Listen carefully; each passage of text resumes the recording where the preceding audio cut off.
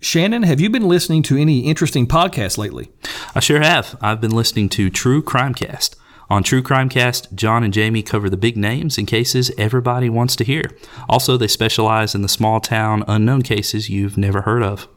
Every Tuesday, you will hear the details of each case and their analysis of whether or not justice is served. You can find True Crimecast on iTunes, Spotify, or wherever you find your favorite podcasts. Yeah, you should head over now and hit subscribe and start listening to True Crimecast today. Hello, everyone. You're listening to Slapdash, the podcast about history, art, science, and everything else. We're your hosts, Jason Creekmore and Shannon Deaton. Welcome to the show. Today, we are going to discuss one of the most influential horror films ever made. In 1978, a young John Carpenter took very little money and even less time to create his masterpiece, Halloween, and in doing so, forever changed the horror film industry. So sitting across from me is my partner in crime, Shannon Deaton. What's up in your world, man? Man, I've been so much looking forward to this particular episode.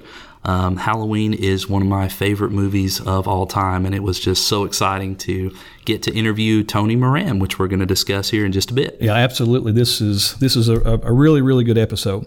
When Shannon and I first decided to dedicate a podcast episode to Halloween and Michael Myers, we thought what better way to gain information than to actually interview Michael Myers. So we did. The Tug Valley Convention and Visitors Bureau, which is in Williamson, West Virginia, recently hosted Mr. Tony Moran, who was literally the face behind the mask in the original 1978 Halloween. Mr. Moran was the featured guest at the organization's haunted house, which was located at the old hospital on College Hill. Once we found out about the event, we reached out to the director of the Tug Valley Chamber of Commerce, Wes Wilson, and the vice president of the Tug Valley Convention and Visitors Bureau, Tanya Webb, to see if Mr. Moran would be interested in an interview. And just a couple of days later, Wes and Tanya set the whole thing up for us, and for that, we would like to extend a very sincere thank you. So on October 12th, last Saturday, Shannon and I took about a 3.5-hour drive to Williamson, West Virginia to interview Tony Moran. So Shannon, tell us a little bit about your thoughts on the trek there. Just the road, the town, the little road leading up to the hospital, the whole environment.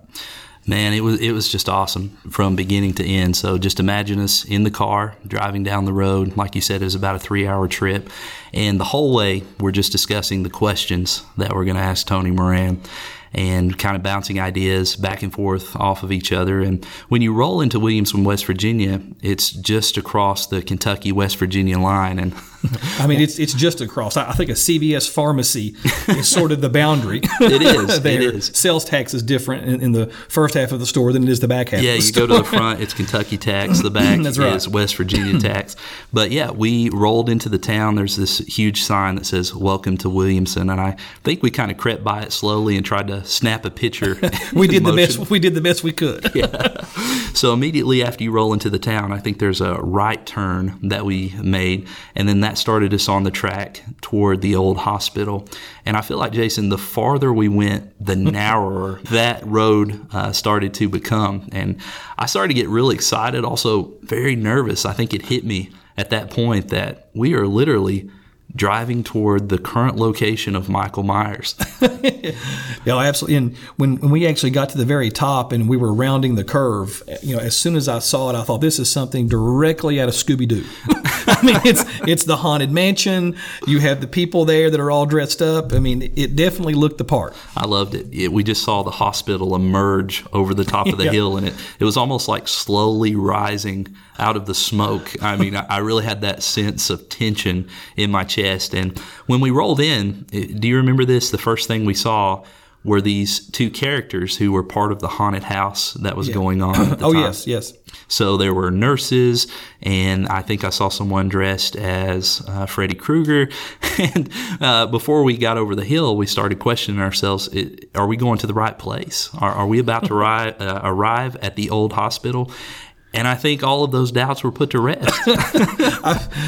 When I saw those nurses, they had blood all over them, I thought, I certainly hope this is the right place. Yeah, otherwise we've stumbled into our own version of Halloween. That's right. So it was very exciting. And one thing that we discussed on the trip is that in the 2018 Halloween remake, you might remember this, Jason, there were two podcasters in the film who went to the home of Laurie Strode, played by Jamie Lee Curtis, and they knocked on the gate. I guess they didn't knock on the gate, but they buzzed the gate. In or whatever, yeah. And, Jamie Lee Curtis let them in. They sat down and they interviewed her. But ultimately, their goal through interviewing Laurie Strode was to interview Michael Myers. And the whole time we were making this trek, I started making these parallel connections in my mind and really connecting the dots here and thinking, we're living out what the plot of this movie actually entailed. And it did not end well for those two. No. So I had that in the back of my mind the whole time.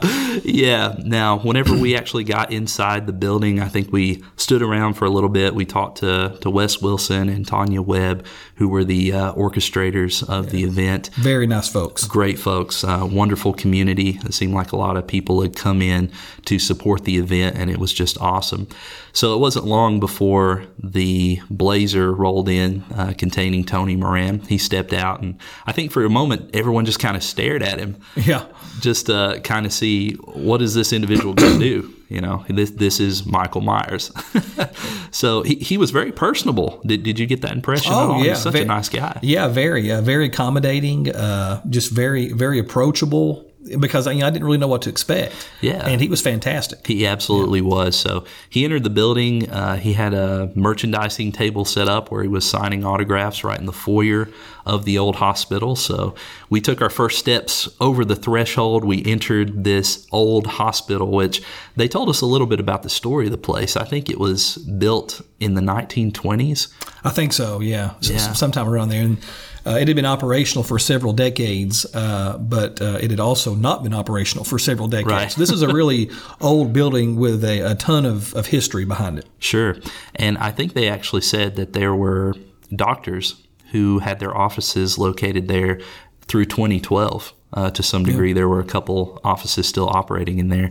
But if you were to look at the outside, there were windows that were shattered and boarded up. The paint and everything was sort of peeling off of the face of the building, and it really set the tone for what we were about to do. And I really got that sense of shock and awe when I walked into this hospital.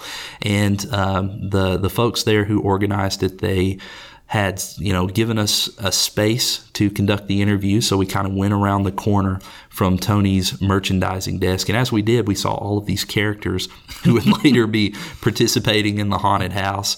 And we entered this room, and when we went in, it was exactly what you would expect an old hospital from the 1920s to look like. We had a few chairs scattered around. We had, hanging folders and things on the walls.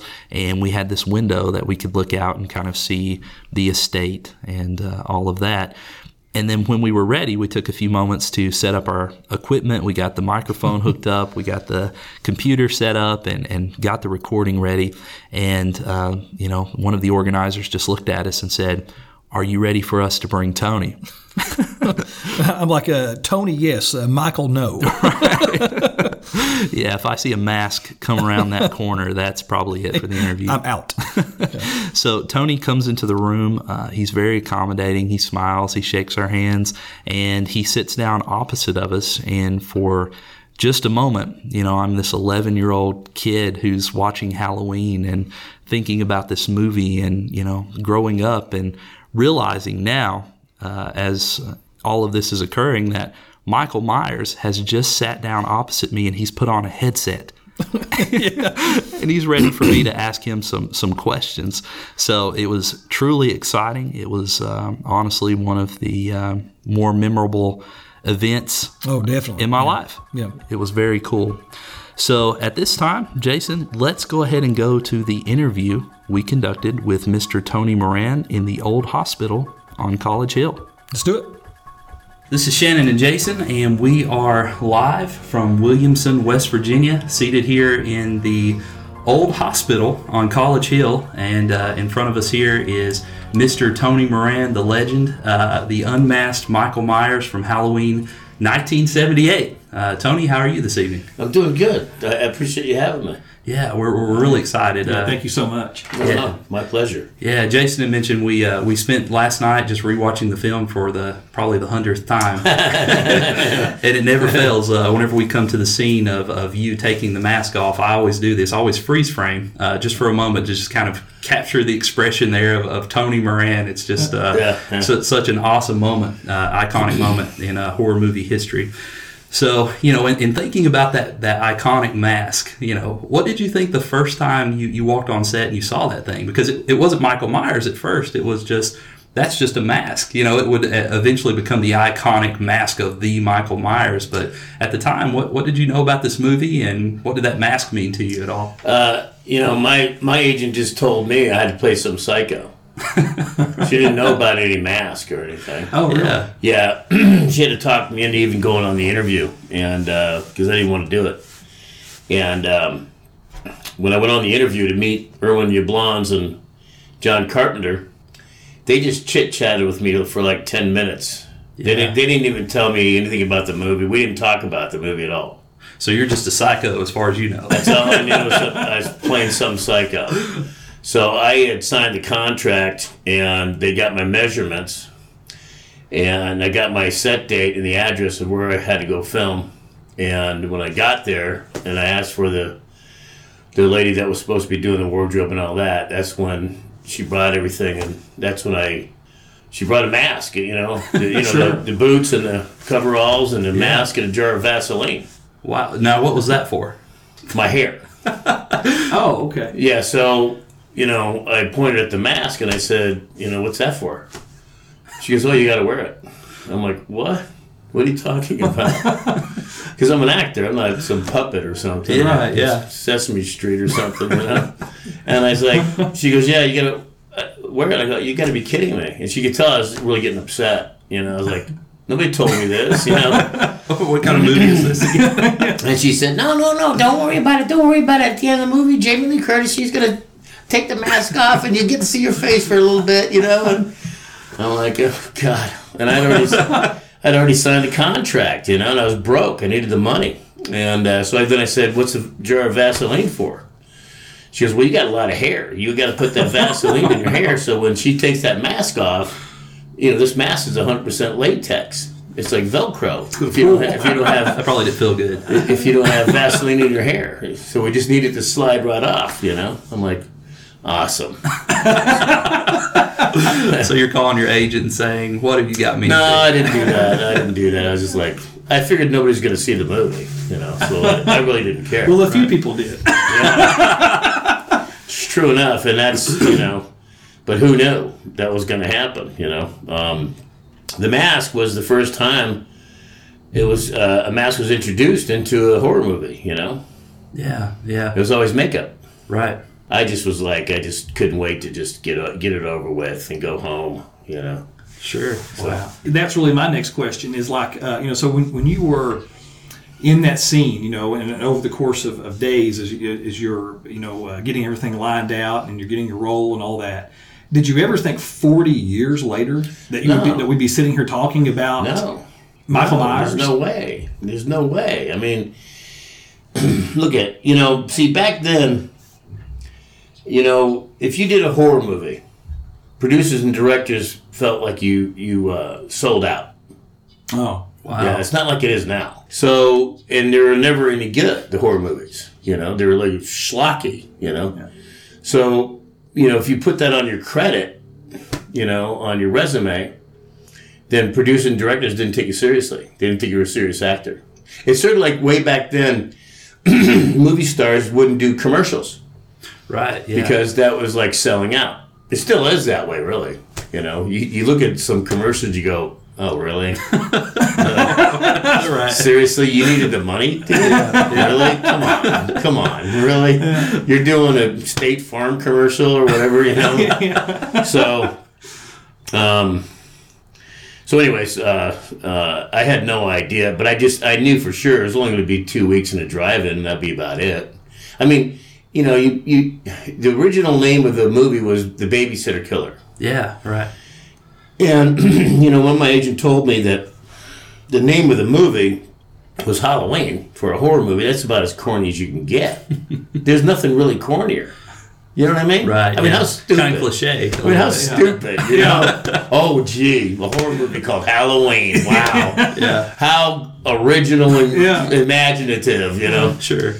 But, you know, it took off. You know, it's just crazy. Crazy. But, again, I'm like, I really am the most blessed guy walking the earth, you know, because I didn't want to do the thing in the first place, and I never stayed in touch with anybody except for PJ Souls, maybe, you know, and all that, and I just didn't know. Just crazy. It's the highest grossing horror movie of all time. It's incredible. Yeah. It's a great movie. Yeah. Our family makes a point to watch it every Halloween. Yeah, it's like during Christmas you watch, you know, Christmas Story. Not Christmas Story, but what's that black and white one with Jimmy Stewart? It's a Wonderful It's a Wonderful Life. Yeah. It's like that. You gotta Halloween's watch the it. tradition of Halloween. Yeah, you gotta watch it. Yeah. That's it. Yeah. Except I can't stand Christmas.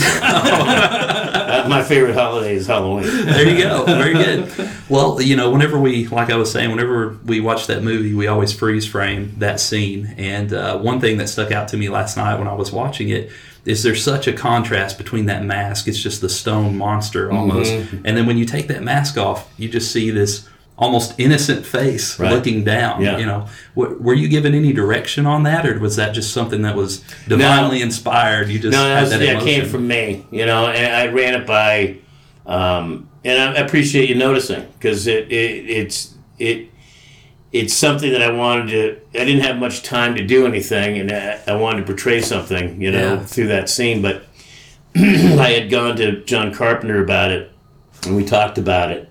And I told him what my thoughts were, and he's like, "That's perfect, dude." Well, it sure was, because we talked about that actually on the way here, and it seemed as though that the moment that the mask came up, that it was like a look of concern. Lost. It was just like, it's like I have to get this back on like now. I was lost. Yeah, and that really came through. That was, but not even panic, just like completely lost. Yeah. Where I didn't rush to put the mask back on, like, oh my God, I got to put this back on.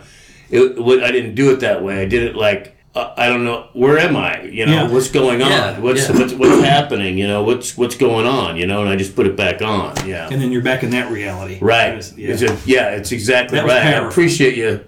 Yeah. You guys noticing that. Most people don't even bring it up. Yeah, well, it's really important. That was cool. Yeah, that was a good scene for sure. Absolutely.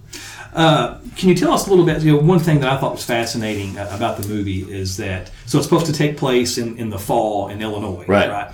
But it takes place in California, actually. We shot in April.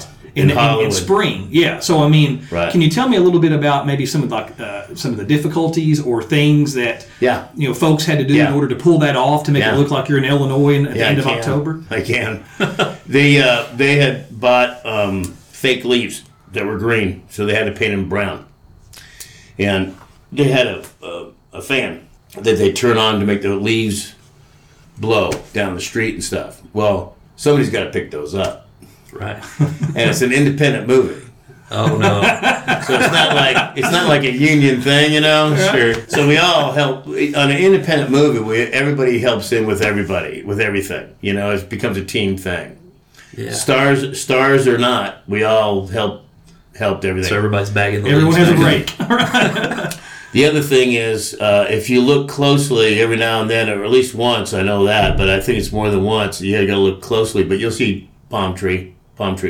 Oh, okay. Yeah. I've never noticed that. Oh, yeah. They tried really hard to not show it, you know, and they did a really good job, but there's a couple scenes where you can see a palm tree, you know. I'm gonna have to look for that. Yeah, I've never noticed that. It's hilarious. And then, again, low budget wise, you know, see, John Carpenter, he didn't do more than 3 takes for any scene. Oh, okay. Yeah, and so everything was pretty rushed, and he had everything formulated, every shot in his head beforehand. But sometimes, you know, because you're focused on something else and something else happens, and there is a shot, I can't remember what it was, and I can't remember which house it is, but you can see the wires, the cords. Okay. On the porch, yeah. Yeah, you can see them.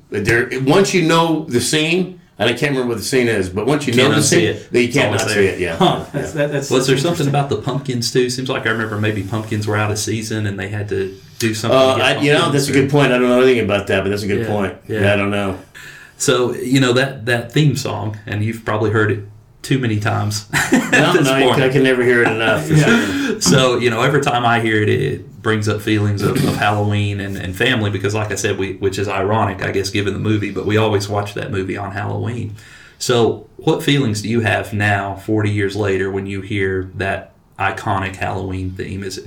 Are you brought back to 1978, or do you have I am for sure brought back to it, absolutely, and it's but it also is close to my heart and stuff, so it's kind of it's sentimental to me, how that music came about was it was a low budget movie, and when you do a movie, you do everything first. You shoot it, you edit it, and then you put the credits in, and you do everything. The very last thing you do is music. Right. So they had a music guy that they had hired that was going to do the music. But by the time they finished everything, they didn't have any money. So they couldn't pay the guy. So John Carpenter, who his dad is a professional musician and John Carpenter's an amateur musician, he spent 3 days on a keyboard and came up with the music. Oh, wow. Yeah. So, and it's persisted all these years. That's amazing. It's amazing. Yeah. Amazing. It's timeless. I'm not sure if there are other bits of sound that I hear and immediately just become nervous. Yeah. More than that. I mean, honestly. I mean, just. No, I know what you mean. Yeah. I know exactly what you mean. It does the same thing with me too. It's a slight trepidation type of feeling, or a slight tenseness, Yeah, it's just like an overwhelming kind of dread, but it's like you're in control, but you're not. Right, Yeah, and that music is so pervasive throughout the entire movie. Yeah. They stay on that beat and stay on that same melody, and it just keeps coming up over and over. Yeah, they had previewed the movie to studios without music, and it just failed miserably, and the studios weren't interested in the movie at all. Oh, wow. Yeah, Wow. and so they when they scored it, that's when things kind of changed. Sure, I can see that, because the music is almost a character in this movie. Yeah. Oh, absolutely. Yeah, good point. Good point. It was the movie. The whole movie is just a perfect storm. Yeah. It just everything came together. Just like Jamie Lee Curtis didn't want to do the movie either. Oh, wow. Oh, I didn't know that. Yeah, Janet Leigh, your mom, she talked her into it. She said, "Look at this guy's I saw his first movie. He's a good director, and if this thing takes off, it'll make your career like it did for her." Yeah. In Psycho. So her mom was the one to talk her into it. She didn't want to do it. Oh, that's truly interesting. And she didn't want to play the part she played either. She wanted to play PJ's part. Yeah, because in real life, Jamie Lee Curtis is PJ's part. Oh, okay. And in real life, PJ's really Jamie Lee Curtis' part. Oh, okay. Oh, cool. Yeah. PJ is like a real good girl Yeah. in real life. Yeah. Well, Tony, thank you so much. Is there anything you would want to add, or something we didn't cover that would be relevant to the Halloween movie? No, you guys did a great job. I mean, it's iconic, and I appreciate everybody being a fan of the movie. I mean, more than you guys will ever know. I'm just blessed, and I'm glad it warms people's hearts to see the movie. Yeah. We greatly appreciate your time, and like I said, I absolutely love the movie. I watch it probably every 6 months or so. Yeah, nice. And it was an honor to meet you. So thank you so much for your time. Thank you, Tony. We appreciate it. God bless you. God bless you. Okay, Shannon, I'm not going to lie. That was one of the coolest things that I have ever done in my life. That was absolutely awesome. Certainly a memory that's going to stick with me for a long time.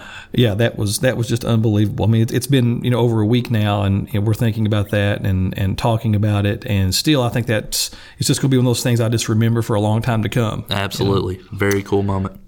So, as we know, the movie was directed by John Carpenter, who actually has a Kentucky connection.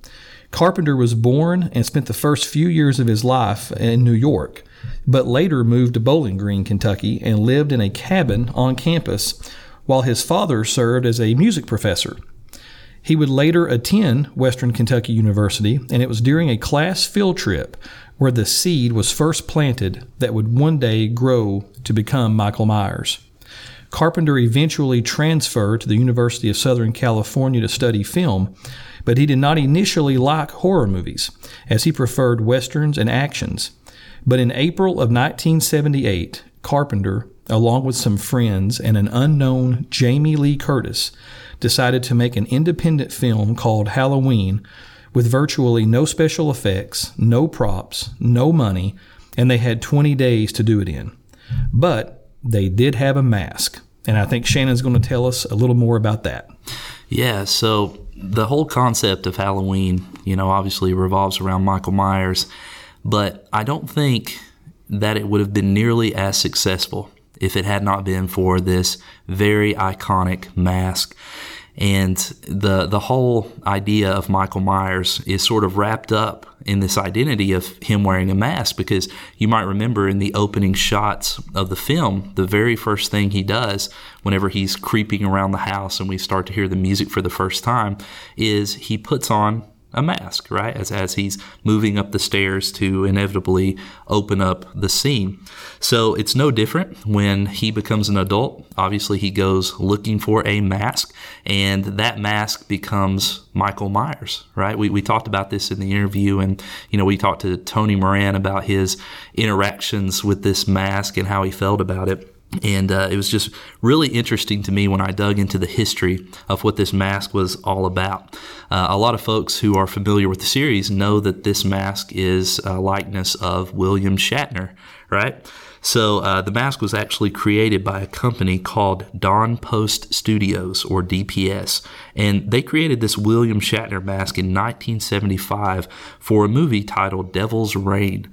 So what they did is they cast the likeness of William Shatner for the movie because, and I've not seen the movie, but I haven't either. Yeah, I've heard about it, but I haven't seen it. Yeah, it's kind of interesting. So they cast William Shatner as well as some of the other actors in the movie because there's apparently like a melting scene, and you can't really melt William Shatner, right? So they cast this mask and several copies of it, and they used that to, kind of get the special effects of the scene. But after they'd done that, they held on to this likeness and they started to produce it and release it into costume stores where people could go out and they could dress as William Shatner for Halloween. And do Priceline commercials. Yeah. Priceline negotiator. Yeah, there you go. So with this mask, John Carpenter actually sent out a team to locate and find what would be one of the best mask for the job. And he had a few ideas in mind, and one that he actually was considering before they brought back to him this William Shatner likeness was a mask of a clown. So, one thing that occurs to me is obviously Michael was dressed as a clown when he was the 6-year-old boy at the beginning. So this would have kind of been an interesting throwback if they had went ahead and went forward with the clown. But I think it would have certainly been a different movie if they had done that. Yeah. Because those two different masks cast two very different tones. And the Michael Myers mask is creepy for a variety of reasons. It's not really the mask of a monster. No, it's to me, when I look at it, it's a mask of nothing. It's like you have no idea what's going on in the mind of the person behind that because it's just expressionless. Yeah, and I even, harken back to the name itself, Michael Myers, when I'm thinking about him wearing this mask. It's just a mask of a man, and yes, it's William Shatner, but it becomes its own thing, right? It becomes the shape, I think, is actually how he's credited in the credits of the movie. And the name Michael Myers just sounds like an everyday name. Right? Oh, no, yeah. This is very common name, Guy next door. Yep. Right? And I think that's what they were going for there. His name wasn't Dracula. It wasn't Frankenstein. He wasn't the Wolfman. He was the little boy next door. He was Michael Myers. And we talked about that up until this point, a lot of, horror movies we were talking about with monsters and the bad guy, so to speak. You come to their turf, right? You're in a castle, or you take a wrong turn and you go down an alley or a wrong road, like in Texas Chainsaw Massacre. Right. But this guy's just going through the suburbs. I mean, he's just going from house to house. I mean, there's homes 50 feet from each other, and it's like literally the boogeyman has come to you. I think that's where the terror is, because to some degree, suburbia is supposed to be the safe zone. Absolutely. Right, and a lot of places. They are very isolated communities with the whole intention of sort of setting up this utopian society, right? Kind of away from everything else. And yet the boogeyman still has reach within that society, and he's creeping through the backyards. And I think that adds to the terror. So regarding this mask, once John Carpenter had the mask, it was painted white, and the eye holes were widened just ever so slightly. And, when I'm thinking back, I don't remember seeing Michael's eyes very often. Most of the time when I recollect Michael Myers, I think about these dark, sunken-in holes, almost like shadows for eyes. And this mask goes a long way toward creating a vibe that is very scary. It's very intimidating, and you really don't know if there's a human behind that mask, at least in the physical sense, because you can't see the eyes. And also with the mask, the hair was sort of teased out a little bit because if you recall William Shatner, this was a Star Trek sort of likeness. He had a very neat cut. He had some sideburns. I think they removed the sideburns. That would have been a very different movie if we got Michael with these awesome Fonzie sort of some mutton chops going down the side. Yeah.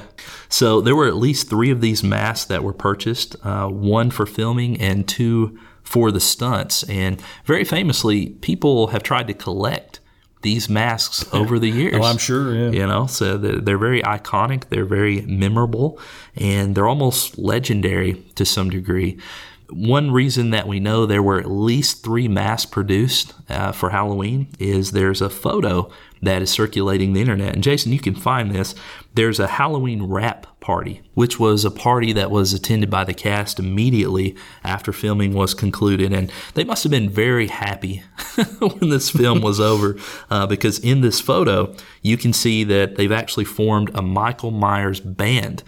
So these 3 masks are being worn by 3 different members of the crew. I haven't seen this. Yeah, I haven't seen that. It's really funny.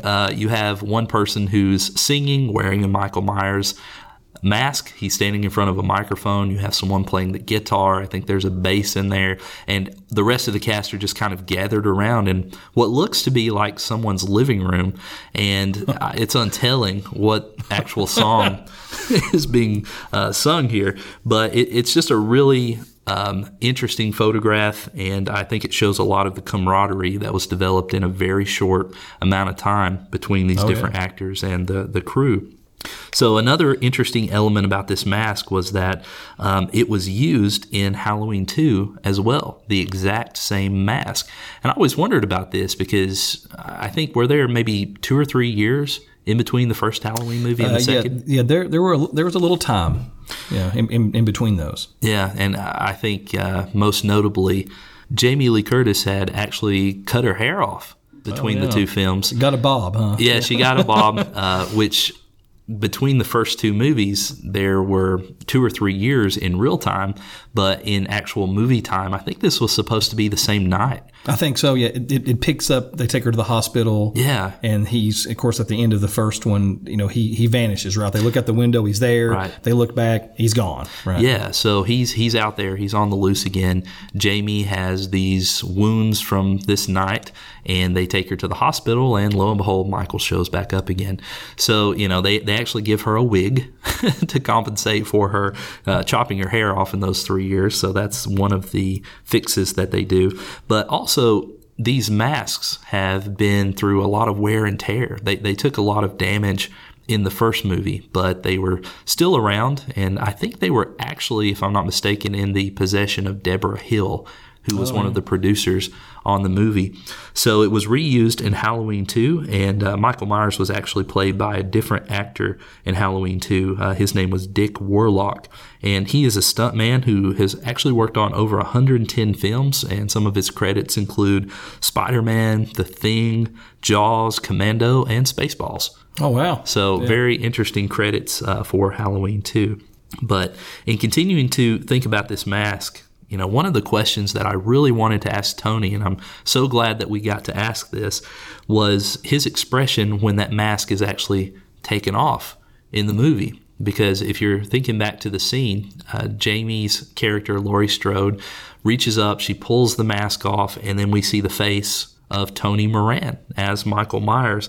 And we asked Tony about that scene, and he said that Michael was just very lost when the mask is removed. I specifically remember him saying that, and then obviously going back and listening to the interview. I thought that was really neat to hear him, explain those few seconds there and how he really, there's a lot of forethought put into that. I thought that was one of the coolest parts of the interview. That was, and he mentioned that not a lot of people had asked him about that, and he was only on screen for a limited amount of time, and he said he really wanted to portray something important, and I think he did, not only from an acting standpoint, but also from a thematic standpoint.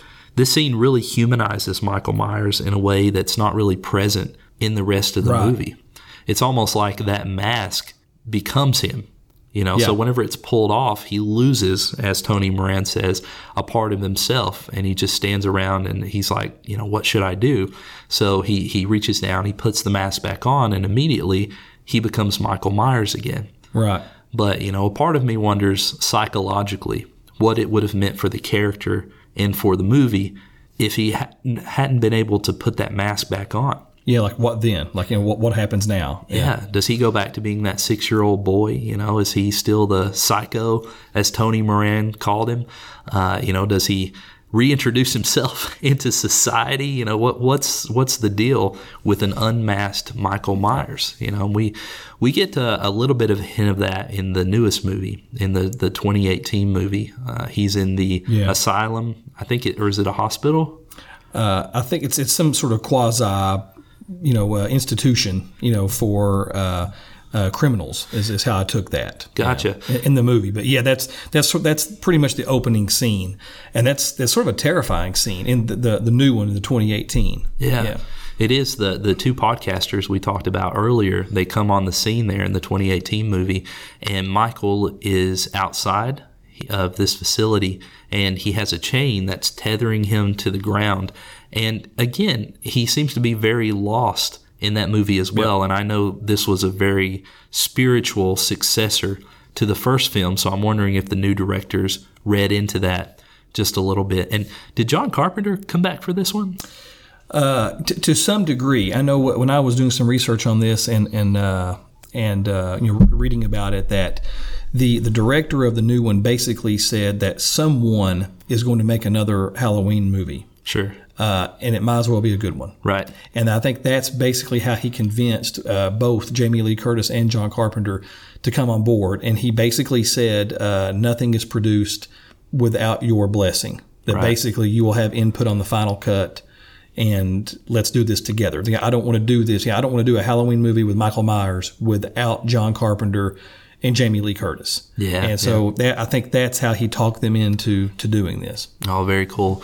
So going back to this scene in the 2018 movie where Michael's tethered to the ground and he's just kind of looking around. He's lost. Of course, this is the one of the original actors who played Michael Myers in the first movie, and I think there were 2 or 3 in addition to Tony Moran. Nick Castle, I think, is the one who's portraying Michael Myers in this scene.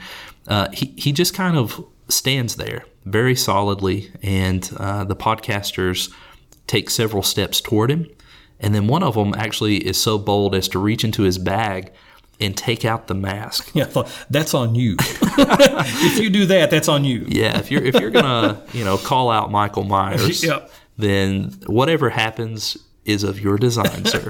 That's exactly right. So they hold up that mask, and he starts to turn toward them, and there's some sense that whatever was lost inside of him is suddenly coming back as a result of seeing this mask. And I say all that to draw the parallel back to the first movie. It almost seems like the covering of that mask gives him the energy, the power, or whatever it is inside of him that makes him do what he does.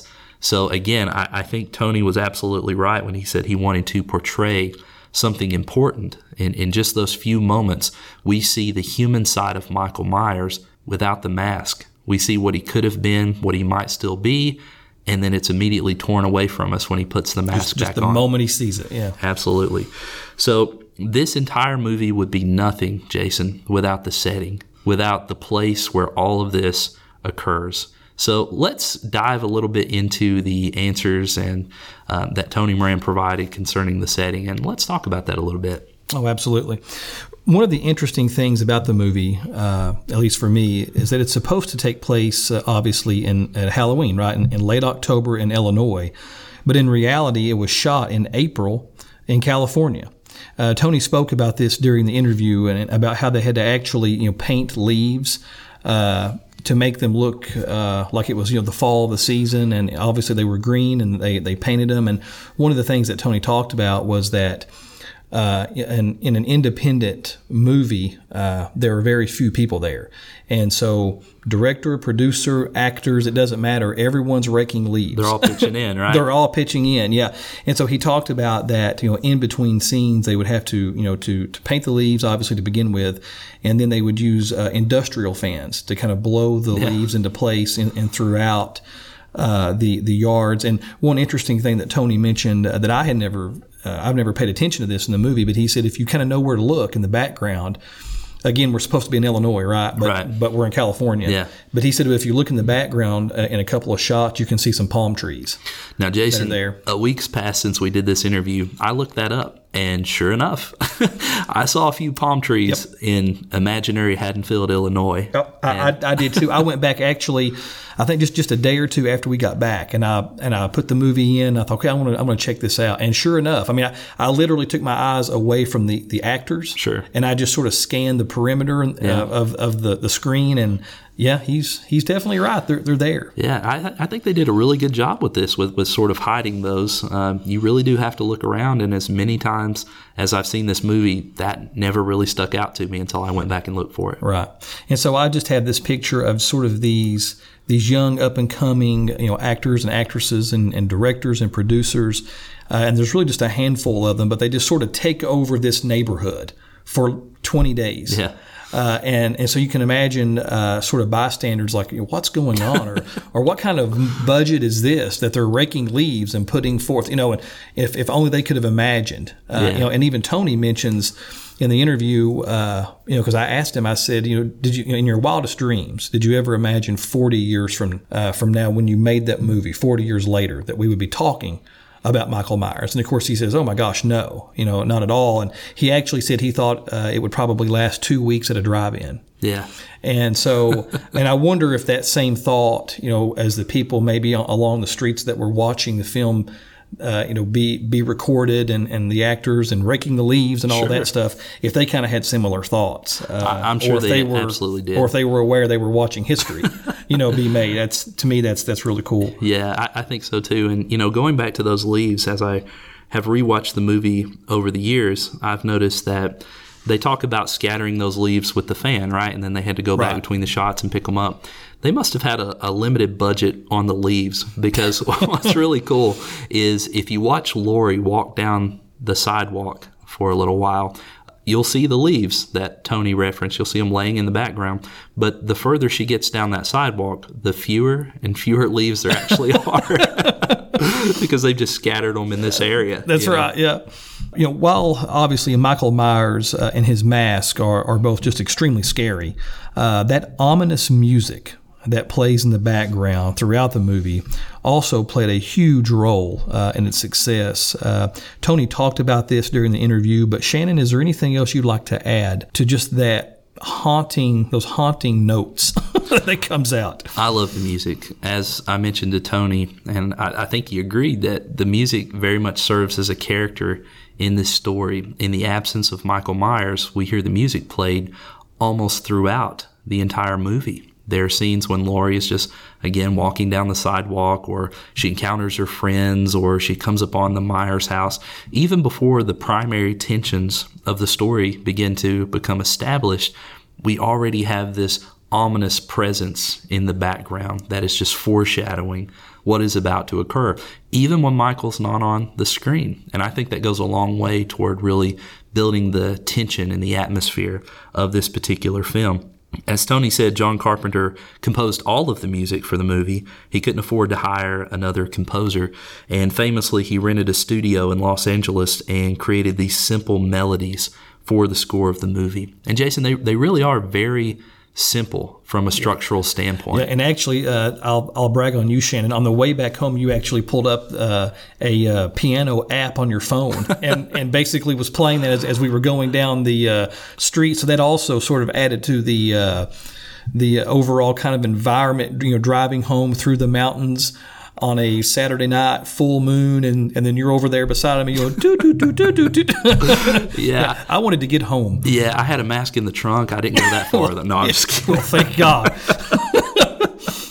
But, this music just really sells this entire movie. And I think Tony was absolutely onto something when he mentioned that the studios weren't as interested in the movie if it wasn't for the music, right? He said they submitted it without a soundtrack.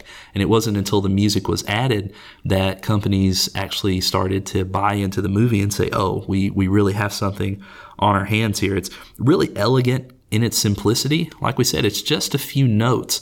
And you talked about me playing it on the way home. It's literally just a run of the right hand and a few, kind of bottom notes on the left. It sounds fast, but it's played in a really strange time signature. And as I was looking up the history and doing some research on the theme, this time signature is just very uncommon. And it's not something that you see appear in a lot of pieces. I think one source cited it as being sort of a 10-8 time signature. Another one said 5-4. And really all that means is it's just very melodic. It's very fast-paced, and it's very repetitious as well. And I think that certainly adds to the sense of dread that we see. And Carpenter actually composed the theme in about 3 days, right? We talked about him renting out the LA studio, and he recorded the music.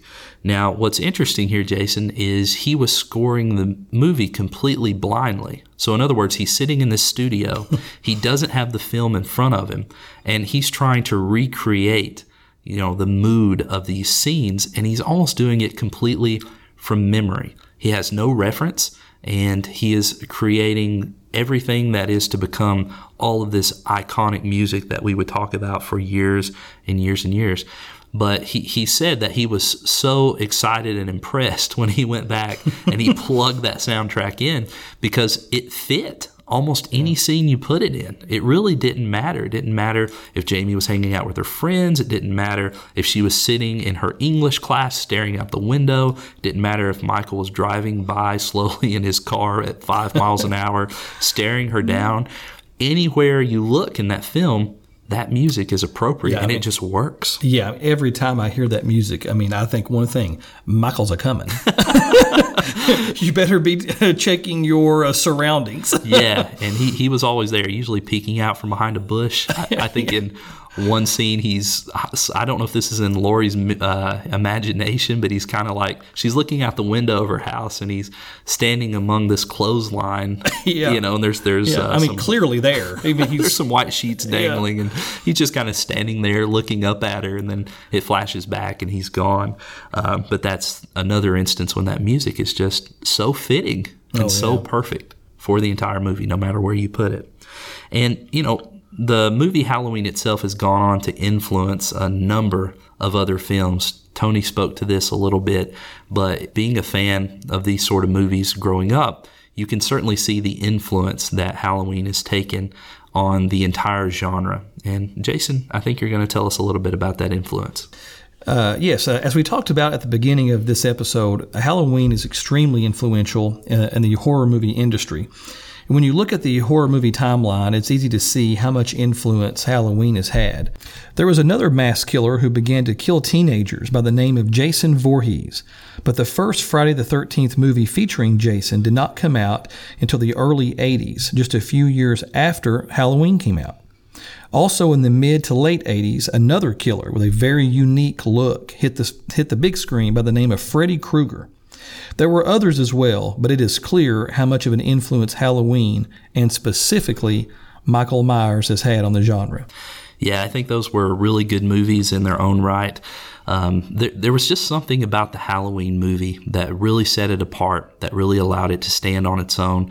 And the movies that came after it were certainly influenced by Halloween, but I also think they tweaked the formula just enough, that it was its own thing a little bit. And, in one of the areas that the tweaking occurred was in sort of the violence and the gore sort of got pumped up a little bit. If you recall in Halloween, there really wasn't a whole lot of that violence and gore in the first movie. It was pretty dry. And I think a lot of folks would think that that there is a great deal of blood, that there is a great deal of well, obviously there's some violence, but it's not gory. Right. Halloween is not a gory movie, really. Right. Now, Friday the 13th, I think that went on a whole other level. But Halloween, really, when you watch it, there's not a lot of blood. No. Yeah, and it almost feels artsy in that way. It does. I don't know if you can put it in that category or not, but in a way, I think that sort of very much fits the thematic elements of the movie because they sort of leave it up to the watcher's imagination as to the motivations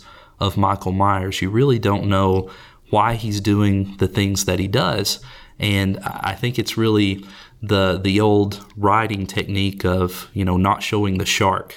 This harkens back to Steven Spielberg and Jaws. It's a lot scarier when you don't see the thing that's after you. So I think Steven Spielberg a lot of the time didn't show Jaws, and part of that reason was, well, it was financial, for one. Every time you had that shark on the scene, it was, going to drive up the budget a little bit. But in addition, the shark wasn't in its physical form as scary as your imagination that's exactly right. can make it out to be. Yeah. And I think the same is true with the blood and the gore and things like that. You really didn't have to see these things playing out in the Halloween movie to imagine what was happening. And I think in some ways our imaginations filled in the blanks far better than 1978 cinema special effects ever could. No, I totally agree. Jason, as Tony Moran said, I think this movie absolutely was just a perfect storm of acting, thematical elements, music, just everything that could go right for this movie did. And with that, I have no other content. Anything else from you? No, I think that's it. I think our chapter on Halloween and ye old Michael Myers is closed. I agree. Again, we'd like to thank Wes Wilson, Tanya Webb, and Tony Moran for giving us this awesome opportunity that will not soon be forgotten. On the next episode, we will be discussing the top 10 most influential horror movies ever made, and that will round out the month of October. Thanks everyone for listening, and goodbye. Have a good night.